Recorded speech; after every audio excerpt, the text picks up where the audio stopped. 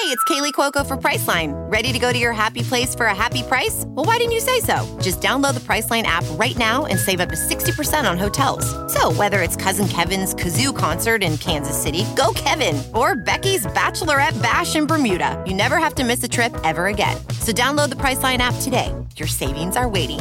Go to your happy place for a happy price.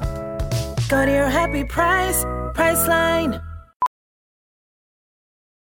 Professional welder Shayna Ford used VR training developed by ForgeFX to hone her skills as a welder. The more time that you spend practicing it, that's what separates a good welder from a great welder. VR training can help students like Shayna repeatedly practice specific skills. Virtual reality definitely helps because the more muscle memory that you have, the smoother your weld is.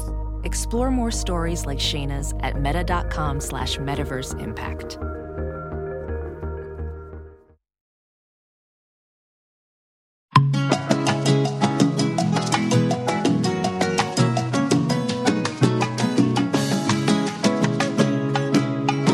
Bring us in, babe. Welcome to Coco Caliente.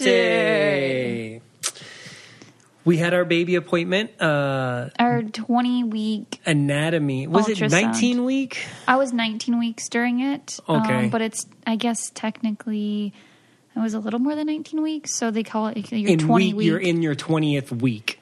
Yes. Okay. So, yeah. So it's the anatomy ultrasound we did. But we didn't want to know the gender. Right. And Victor got to come in with me this time. I went in. Mm-hmm. Yes, I went in.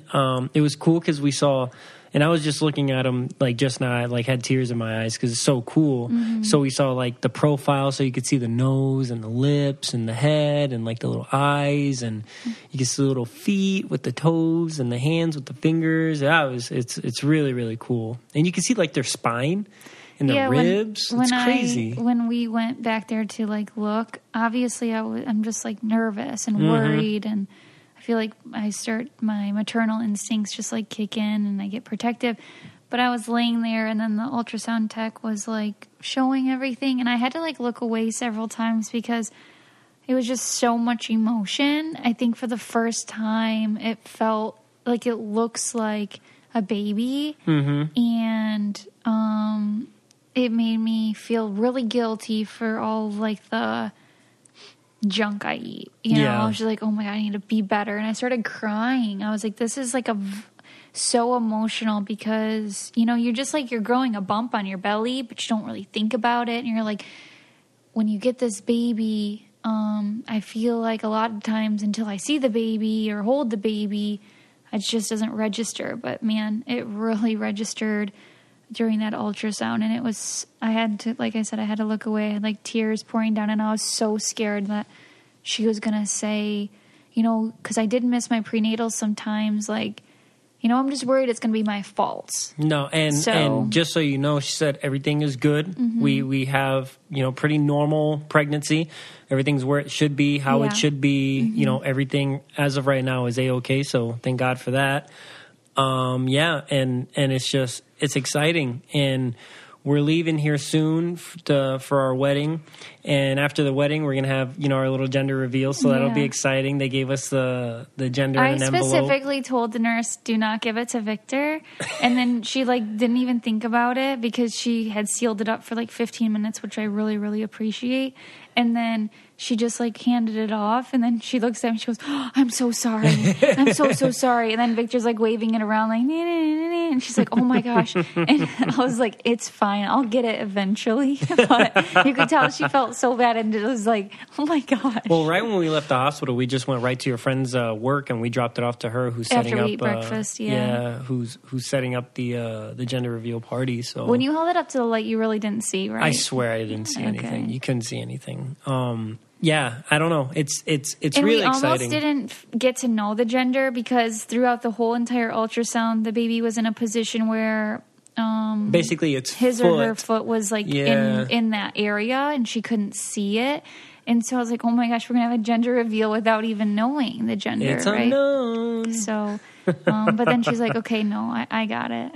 Yeah, so, and very fitting today for this episode because we have a double board certified OBGYN and maternal fetal medicine specialist, women's health expert, Dr. Shannon M. Clark, who specializes, or who has a special interest, rather, in fertility, pregnancy, and motherhood after age 35. Yeah.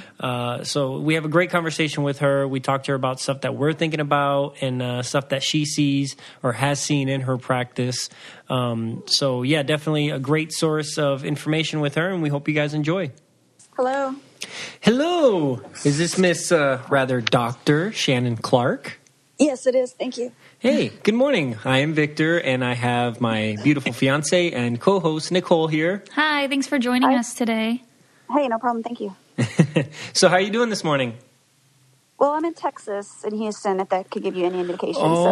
My gosh. Okay, so how are things over there right now? Is it still, below, or is everything frozen?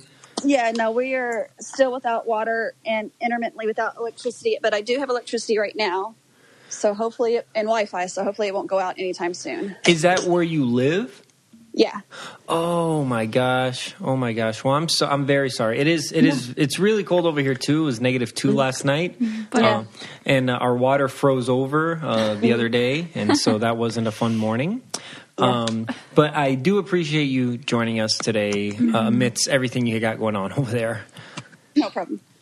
So I got this is a silly question on my part, but OBGYN, OB-GYN, what does that stand for? So OBGYN is obstetrics and gynecology. So that means I am double board certified in obstetrics and gynecology, and then also in maternal fetal medicine. So did you always want to be a doctor? No, I didn't actually. I went to college to go to law school. And then I had my first government class and hated it. And the guy I was dating at the time was pre-med, and he was a year ahead of me, I guess. Mm-hmm. And at that time, we kind of made our declaration about if we wanted to be pre-med, we had to decide by our sophomore year in college. So he said, well, why don't you try pre-med? And then I got into med school and he didn't. So what? Oh my God. Yeah.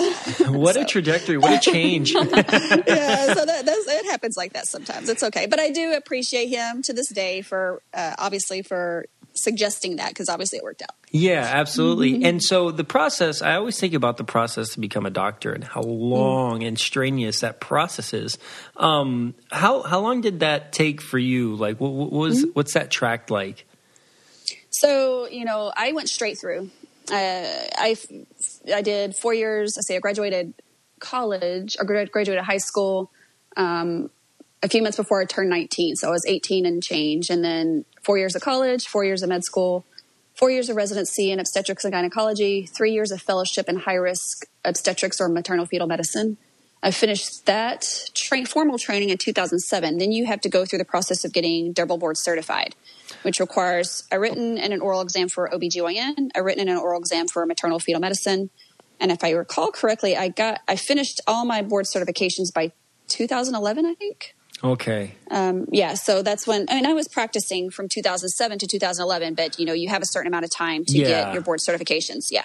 Wow. I have a buddy who's going through that right now. He's a little bit younger than me, but he's a doctor, but he's going through his residency and all that stuff. And he explained it like having a lottery ticket that you can't cash out yet, right? Because you have all the training, you're getting there, right, to the end, but you're still not where you want to be because you don't have your own thing yet. Yeah. This episode is brought to you by something Nicole and I use at our house every day, Kitty Poo Club. Mm-hmm. Are you a proud cat person? You love your cat, but that doesn't mean you love having a litter box in your home. Kitty Poo Club takes care of the more unpleasant parts of cat ownership so you can get back to loving your furry friend.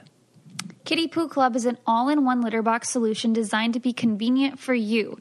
Every month, Kitty Poo Club delivers an affordable, high-quality recyclable litter box that's pre-filled with the litter of your choice. Yeah, so like I picked my litter. There's 4 different options. Pick which one's best for you and your cats. The boxes are leak-proof, eco-friendly, and they have a fun design for every season. When the month is up, just recycle the box, and Kitty Poo Club will automatically deliver a new one to you. No changing used litter, which is great for pregnancy, and no more cleaning the box. You can customize your order based on how many cats you have and what type of litter they prefer. And it's a no-risk guarantee, so you can easily customize or cancel anytime. So give yourself the gift that keeps on giving the whole year, a Kitty Poo Club subscription. Right now, Kitty Poo Club is offering you 20% off your first order when you set up auto ship by going to kittypooclub.com and entering promo code COCO. Just go to kittypooclub.com and enter promo code COCO to get 20% off when you set up auto ship. That's kittypooclub.com. And don't forget to enter promo code COCO at checkout. So Nicole, right now, when this episode comes out, she'll be 19 weeks pregnant. Okay. And so we are first-time parents. And so it's great having you on the show. And you specialize, or one of your passions, I guess, specializations as well, is getting pregnant after 35. So where did that come about? How did that come to be? Yeah, so it's not specifically because of what I do. I do high-risk obstetrics, so all my patients are already pregnant. Oh, okay. And I do deal with high-risk pregnancies based on age, meaning that they're pregnant after age 35. But where my actual passion for it started was when I was trying, I married at 38, had my first miscarriage at 39 and a half, started IVF at 40 and change, and I ended up going through 5 cycles of IVF that only produced 1 genetically normal embryo that transfer did not take. I went on to do, we chose to do donor egg. I did get 5 embryos from the donor egg, or egg donor. And then the first transfer did not take. The second transfer did take, and that's how I got my twins. So, I think why I started babies after 35 is because even though I'm an OBGYN and, obviously very educated, there were still a lot of things I didn't know about fertility and, trying to conceive, and then also pregnancy after age 35 and especially after age 40. So I wasn't necessarily prepared for the lengths that I had to go through personally to get pregnant. So I was thinking to myself, well, if I'm getting thrown for a loop here, how does the average person who's not in medicine and doesn't have this background, what do they think about trying to conceive in pregnancy after age 35 and especially after age 40? So that's where at that time, I started this in 2014. There wasn't a whole lot of information on social media and in the media in general, because social media, whether we like it or not, is where we get a lot of our information. Yeah. So I wanted to be that reliable source of information and also share my story. And I was very transparent along the way about my journey to, educate people and encourage people to educate themselves and learn about their fertility if they were actively trying to conceive or pregnant after age 35 or anticipating delaying childbearing. So that was my primary goal. It since has blossomed to something much bigger, which I'm very grateful for. But I think the main thing was to educate as a physician with my medical expertise and my background, and as with my own personal experiences, because it does mean something when the physician actually has been through it. And I've been through it, so I know. I even had the high-risk pregnancy as well. So I just wanted to be that source of information and educate as much as I could and give people a place to go if they wanted accurate information. Absolutely. So since you went through it yourself, how did your practicing change for your patients, would you say? So I think, before all of this, I am known for and consider myself a very... I'm very empathetic. I take a lot of time with my patients. I'm very good with patients and my high-risk patients and the struggles they go through. But afterwards, I had a different view on pregnancy loss, on being on bed rest, being pregnant with twins. I was pregnant with twins in hospital bed rest for 2 months. I also had a very urgent, complicated delivery, blood transfusion, complications, being a NICU mom. So going through all that stuff myself that my patients had been going through. All the way from having trouble conceiving to, having a complicated pregnancy, being on hospital bed rest, having an acute delivery, an emergent delivery, and having complications postpartum, and then having babies in the NICU, going through that myself really changed my perspective, and I had a whole new understanding of what my patients were going through. So I think it opened my eyes a lot to what patients actually experience. Yeah, definitely, because all the research in the world probably can't really prepare you for how it actually feels on the other side. So that probably really gave you and your patients even more common ground. And you can say, hey, look, I've been through this. Like, I've been in your shoes, and that makes them feel so much better. That would make me feel better if I was a patient and just taking, you're very knowledgeable, but also you've been through it and you've had success with it.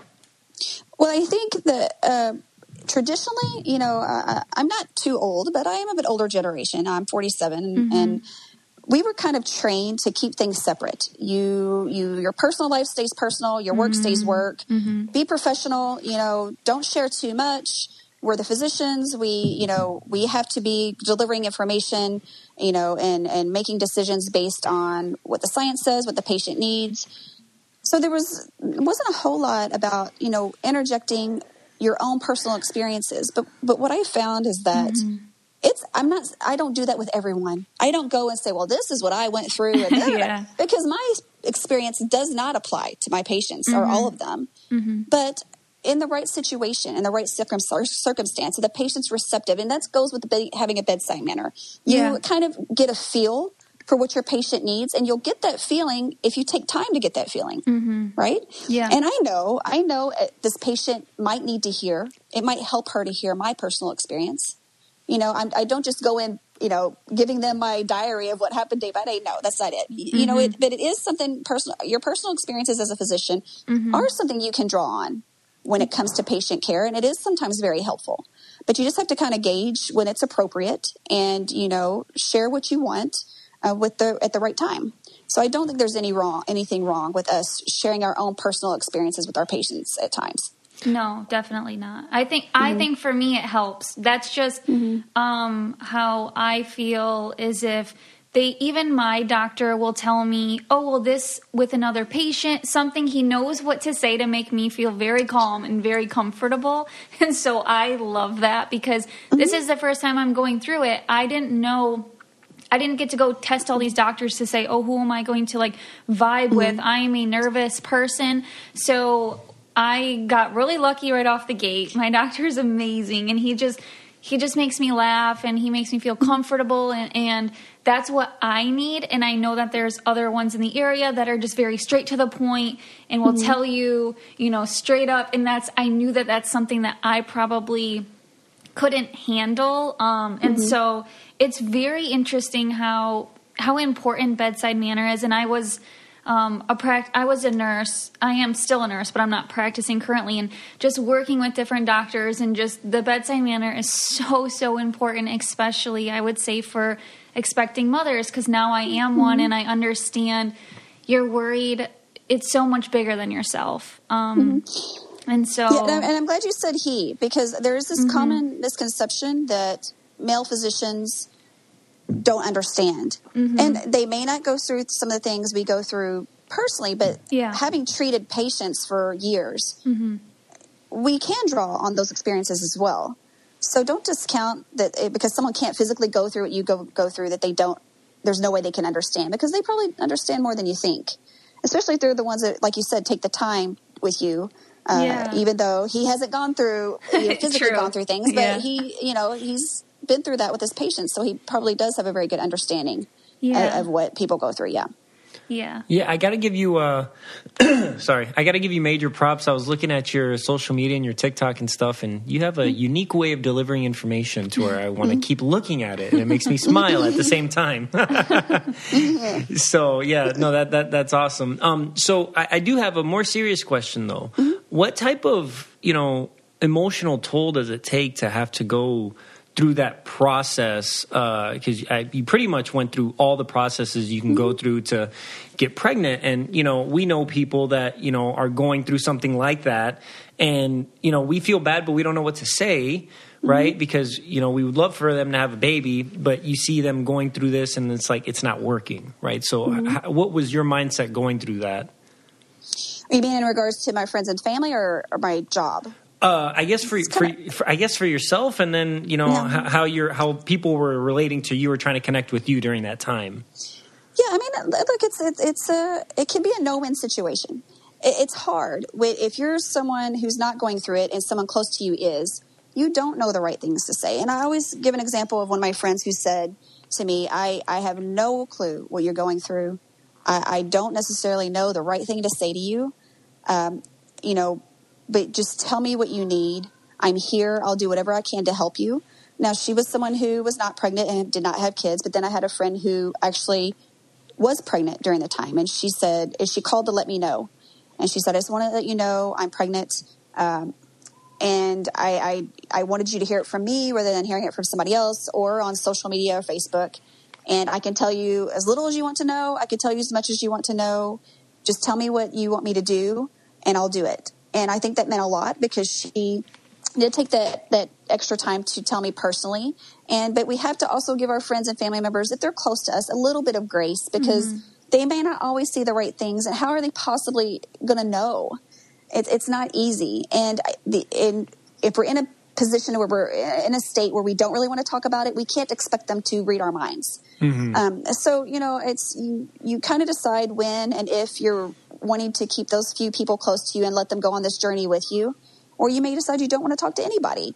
But that's a decision you have to make.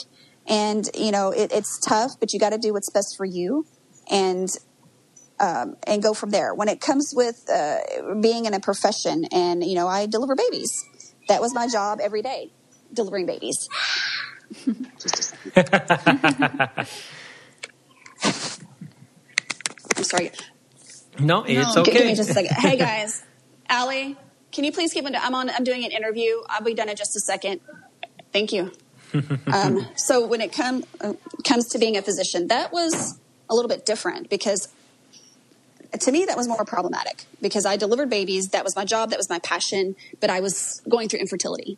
And I had to separate it because I refused from the very beginning to let it take away the joy and the passion that I had for my job. Infertility had already taken so much from me. I wasn't going to let it take that. So I actually had to go through a period of time where I just had to completely block it out and separate it, or else I would have been too much. I could not do my day-to-day tasks. And oddly enough, during that time when I was going through this, I was promoted to professor. I was still producing at work. I was still, doing what I need, the research, the education, everything I need to do to be promoted in the midst of all of this. And it was maybe a little bit of an outlet for me, but that's not to say that at some point I had to face it. And actually right now is the time I'm facing it. I am going through therapy with some of the trauma I went through with work and having those experiences. And it's going to come out at some point. And for me, it's 4 years later. And, therapy is helping and I have to face it, because like I said, you can only push it to the sides for so long. So if anybody's going through this journey, my biggest piece of advice would be start therapy. Find someone to talk to about it, preferentially someone that's versed in it, with reproductive issues, infertility, pregnancy loss, someone that does that kind of therapy. And there are people who do. So that would be my biggest piece of advice. Absolutely. Yeah, that's something we talk about a lot on our podcast is mental health and making sure you're good before you do anything else, right? Because like you said, that can overflow into your life and you definitely don't want that. You want to live as happy as you can be. So we do appreciate that. I do have a side question.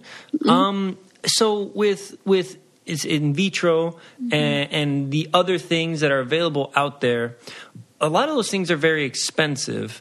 From your point of view, is there a way to minimize those costs? Because sometimes it seems, like out of reach for some of the average people out there that maybe can't afford that. Yeah, I mean, I think you have to do your research. There's a lot of fertility centers who have packages. There's some grants out there if you do the research on that. But when you're starting the infertility journey, getting plugged in with a reproductive and endocrinology and infertility specialist or fertility specialist right off the bat is ideal. Not because they're going to sign you up for IVF right off the bat, but they're going to ask you certain questions. What is your timeline? How much money do you have to spend? What lengths are you willing to go through to get a baby or get pregnant? They'll ask you all those things to help determine the best treatment plan for you. And I've heard of many instances where people used their, I don't know what the right word, I'll say nest egg for fertility treatments, or their bundle of money for fertility treatments on multiple cycles of IUI that failed. And then they say, I should have just gone straight to IVF because I ended up spending just as much. So, going in with a plan and talking to somebody who can walk you through that. And the best people to do that are fertility centers, because that's what they do every day. They can tell you, well, based on what we know medically, based on what we know about you financially, based on what we know about you with your, what your timeline is, this is what we recommend. Get another opinion too. You don't just have to take the opinion of that one person. You have to do your due diligence to get another opinion and then make a decision that's best for you and your partner, or you, if it's just you alone. There's so many things that can be done on the front end to help with the planning that people don't realize. And I think that all starts with talking to someone who specializes in fertility. Absolutely. Okay, I like that. Yeah, that makes a lot more sense. Because like you said, there is a lot of things out there. So how do you even know if you're not even versed in the topic? There's so many options. And I think when someone thinks about infertility, they think about IVF. And yes, IVF is way expensive. But there's so many things in between. And the only way to know what's right for you is going to the people that do it every day. I'm not discounting general OBGYNs in no way, shape, or form. There are some things they can do, but you got to have a plan. And I always recommend, before you even start doing treatments with a general OBGYN, just do a consult with a reproductive endocrinology and infertility specialist to see what they have to say. Because that's what they do every day. You still may decide that what your general OBGYN recommended is best, but you at least got that second opinion. And then you can know, if it doesn't work with my general OBGYN, then I can go on to this fertility specialist. So, just do your due diligence to research and and get as much information as possible at the very beginning of this journey. Awesome. So now, Nicole, she's pregnant. That's my fiance. Beautiful fiance. She's pregnant. What advice do you give to expecting mothers basically on their day-to-day, for their day-to-day health? Right? Things that they can do to make sure that they stay healthy and baby stays healthy. This is probably his way for you to tell me to make sure I'm hydrated, because I try really hard. It's just like sometimes I just forget, and then I'm always peeing, and so I feel like I'm hydrated, but my lips are dry. So, listen, I think the best thing you could do to any expectant person is not pressure them too much. There's already so much they have to worry about. And we spend so much time telling them what they're doing wrong or what they could do better. And we don't spend enough time telling them what they're doing well or doing good. You go on social media and you read one post that says, oh my God, I should be doing this. And then the next post says, I should be doing this. And you're making a list of all the things you should be doing. And the next thing you know, you're so swallowed up in all the stuff I'm not doing that this post says I'm supposed to be doing. I don't even know where to go. My advice is this. It starts with picking your OBGYN, the person that's going to take care of you in your pregnancy. You have to research that person and vet that person just like you would anything else. Sometimes I feel like we decide where we're going to take our car to get repaired more than we pick who's going to take care of our pregnancy. That's true. I mean, I didn't really do crazy. We want to go get that best estimate. We'll take it to 5 dealerships before we decide, right? But we'll pick that one OBGYN, and that's the person that's going to take care of you. You can, if there's a way to plan, you can go interview OBGYNs while you're trying to conceive. When you're first, and people do that, believe it or not, they do. You don't hear about it much, but they do. You can, once you're pregnant, you have a little bit of time to decide on who you want to see. Talk to your friends. Who do they like? Because who your friend might rave about, you might go see and think that I don't know what the hell she was thinking about this doc, because I do not. And that's okay. Yeah. But do it earlier on, because that is the person who is you should be trusting with your pregnancy. That should be the person that you should be primarily getting all of your information, recommendations, advice, expertise from. If you have an OBGYN and you still go to social media, mom groups, all these other places to get your information, then either there's something wrong with your physician-patient relationship, or your doctor's not doing enough, or it's just never going to be good enough for you. You have to decide, because you can get overwhelmed to where you're thinking about all the stuff you're not doing that you forget about what you should be doing. Does that make sense? Yeah. Definitely. You know, it starts with picking your OBGYN. That should be the sounding board for first and foremost for everything. The other stuff that you do can be an ancillary. It can be an adjunct to other things. It can be a way to share things in mom groups and that, your experiences, and get some advice. But that should be where you're getting your medical information about your pregnancy. And I see that all too often. And I caution anybody for that. I feel that social media should be an area for support, not necessarily getting what you should be doing about your pregnancy. We have to be very careful with that. If you don't feel like your OBGYN is that person for you, then maybe you need to find a different doctor. But there are things that we can do to vet those people. Yeah, it's really good advice. Yeah, thank you for that. I did not know that. I mean, I guess that you could. I knew that you probably could, but... Okay, wait a minute. Have you ever heard of a friend going and interviewing a pediatrician? No. People do that all the time. They'll go when they're pregnant and they'll interview pediatricians. But nobody wants to interview their OBGYN ahead of time?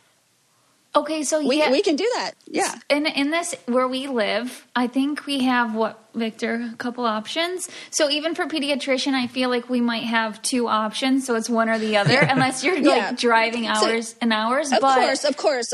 It's going to be limited. Yeah. Thanks for bringing that up. It's going to be limited by where your location is, obviously. But you can still get to know that person and pick between the two that you like. Definitely. There's still things you can do. Yeah, I definitely asked my friends who they liked for the OBGYN, and I just trusted it. And I was like, okay, this is cool. Now I'm recommending him to my friends. Good. As if there's a lot of options. But there are options. And I definitely think different people fit better with others. But now that you say that, for a pediatrician, I definitely want to love our pediatrician, because I'm the one that will be calling them all the time, freaking out. So I will interview them, Vic. We'll go see them. I'll give you an example. I'm in medicine, so of course, what do? I talk to all my doctor friends. Yeah. Who do you recommend for a pediatrician? Everybody said this one doc. All right? I got an appointment with her. And it happened to be that the first appointment, something happened, she wasn't there, and I got quote unquote stuck with, because that was my mentality. Oh, great, I got stuck with this doc. And he was amazing. And he is my pediatrician now. You know, and I would not change it for the world. He's the one that I trust. And it just was by happenstance that we had that first visit with him. So, you know, things work out, and there are resources, and people are much more willing to interview their pediatrician while they're pregnant to determine who they're going to see than they are their OBGYN.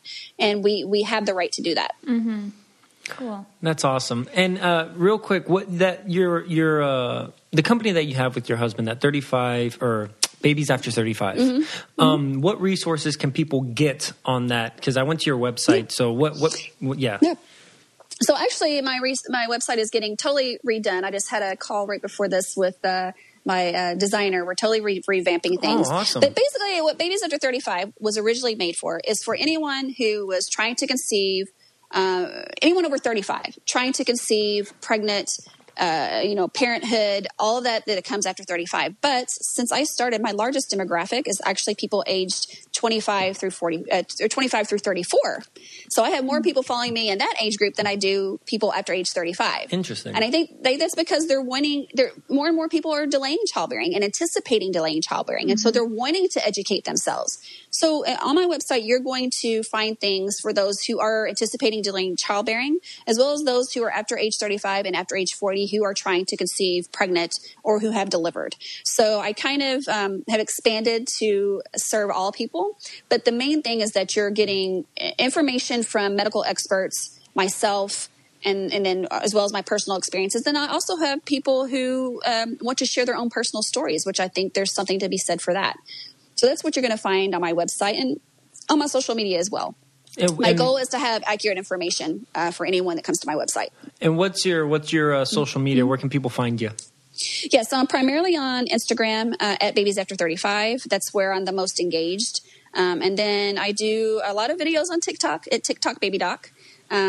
And that's because it's a really cool platform to actually make the videos. So, and I get videos from other docs on there that are doing it. So those are probably the two main places where you can find me. Are you going to start a podcast? Because I think you would be a perfect candidate for one. Well, we could talk about this later because I'm thinking about it. I do a lot of, while we're on it, I do a lot of live discussions on my Instagram TV. And I talk with other medical professionals. I've done a lot about COVID education, and I get a gazillion views on those videos. But you're right. I need to find a way to get them into a podcast. So I might pick your brain. Absolutely. Let us know. We're available for you. Well, thank you so much for taking time out of your day. I'm sorry for what's going on in Texas right now, but sending love and prayers your way to make sure everything thaws out nicely. Thank you so much, you guys, and thank you for your time. You're very welcome. You have a good day. Bye-bye. Alrighty. Bye. We hope you enjoyed that episode and that you learned something. Yeah. Yep. Absolutely. And thank you so much for listening. Next time you hear from us, we will be married. She'll be Nicole Ann Franzel Arroyo. Yes. I think she's doing the hyphen thing. Yeah. I am. Nicole Ann Franzel Arroyo. So Franzel Arroyo. But I'm not the third either, right? Or am I the third too? No, you're not the third. Am I the third too? You're not the third. You know what's funny is I was reading about people that do hyphenated names, and they were saying they get frustrated because sometimes, like maybe at a doctor's office or a prescription thing or whatever, they don't address your hyphenated name, or they get it confused sometimes, or whatever. I don't know. That's interesting. Yeah. Or they'll just call you Miss Arroyo. Well, so that's totally cool. You can call me what you want. I think it's just more so keeping it because I'm attached to my name. I'm not going to lie. Like, I'm proud of my name. You know, and I was reading about it too, how weird it must be to your whole life be Nicole Franzel. Yeah. And then just completely change to Nicole Arroyo. You just give up your whole entire last name. Like, it has so much meaning. Imagine just giving up Arroyo. Like, you're just like Victor Franzel. It's weird. Yeah. And so for me, I get attached to the smallest of things. I'm definitely attached to my last name, and that stems down to my dad and my dad's family. And so for me to just like give up my last name, I can't do it. Yeah. And I understand the people who like don't, and it's nothing against you, obviously. No, it's I like get that. I love your name, and I'm going to be proud to take on that name. But it's just and our kids will have that name. Yeah, for sure. Right, and I definitely want to have the same last name as my kids as well. Yeah, but just like it's just weird. Like, why does a girl have to give it up? Traditions, huh? Yeah. Yeah, no, I get it. Because I thought that too. I was like, man, it'd be so weird to just get rid of my last name. And they just girls just do it so easily, and it's just like all of a sudden it's changed, and I'm still calling them by their name from middle school, right? I'm like, oh yeah, that's the same person. Yeah. Even my bridesmaids, when I'm filling out like the you put their maiden names. I put their maiden names so many times, but it's like because I've known them their whole life, and I'm like, oh crap, it's Smith, it's not Walsh, you know? It's like, oh crap, it's not Franzel, it's Johnson. I'm like, oh my gosh. So I wouldn't be surprised if during our wedding their maiden name is in a brochure or pamphlet on accident, or the DJ says her maiden name. But I mean, it is what it is. It is what it is. It's not a big deal. Yeah. But all right, well, we hope you guys enjoyed this episode, took something away from it. We'll be married and when we're back. Yes. Don't forget to rate, review, and subscribe. The easiest way is the little purple app on your Apple iPhone, Apple Podcasts, or you can go online. It's Apple Podcasts, and you can rate, review, subscribe there. You can listen to this anywhere you listen to podcasts, Google Play, Spotify, Stitcher, and you can always go to www.cococalientepodcast.com, and you can also check out our merchandise there. Don't forget to follow us at Coco Caliente Pod on Twitter and at Coco Caliente Podcast on Instagram. Thank you. If you want to be the most interesting person at the cocktail party, well, hop on over and listen to the Brain Candy Podcast. Our award-winning content will have you laughing while you're learning. We read all the best articles, books, and studies, and keep up with new TV shows, documentaries, and pop culture. And then we cram it all into 2 shows a week. Conspiracy theories, cannibal rabbits, unsolved mysteries, the history of the Walkman. There's something for everyone. The Brain Candy Podcast. Find our link in the show notes. Or simply search for the Brain Candy Podcast on your podcast app.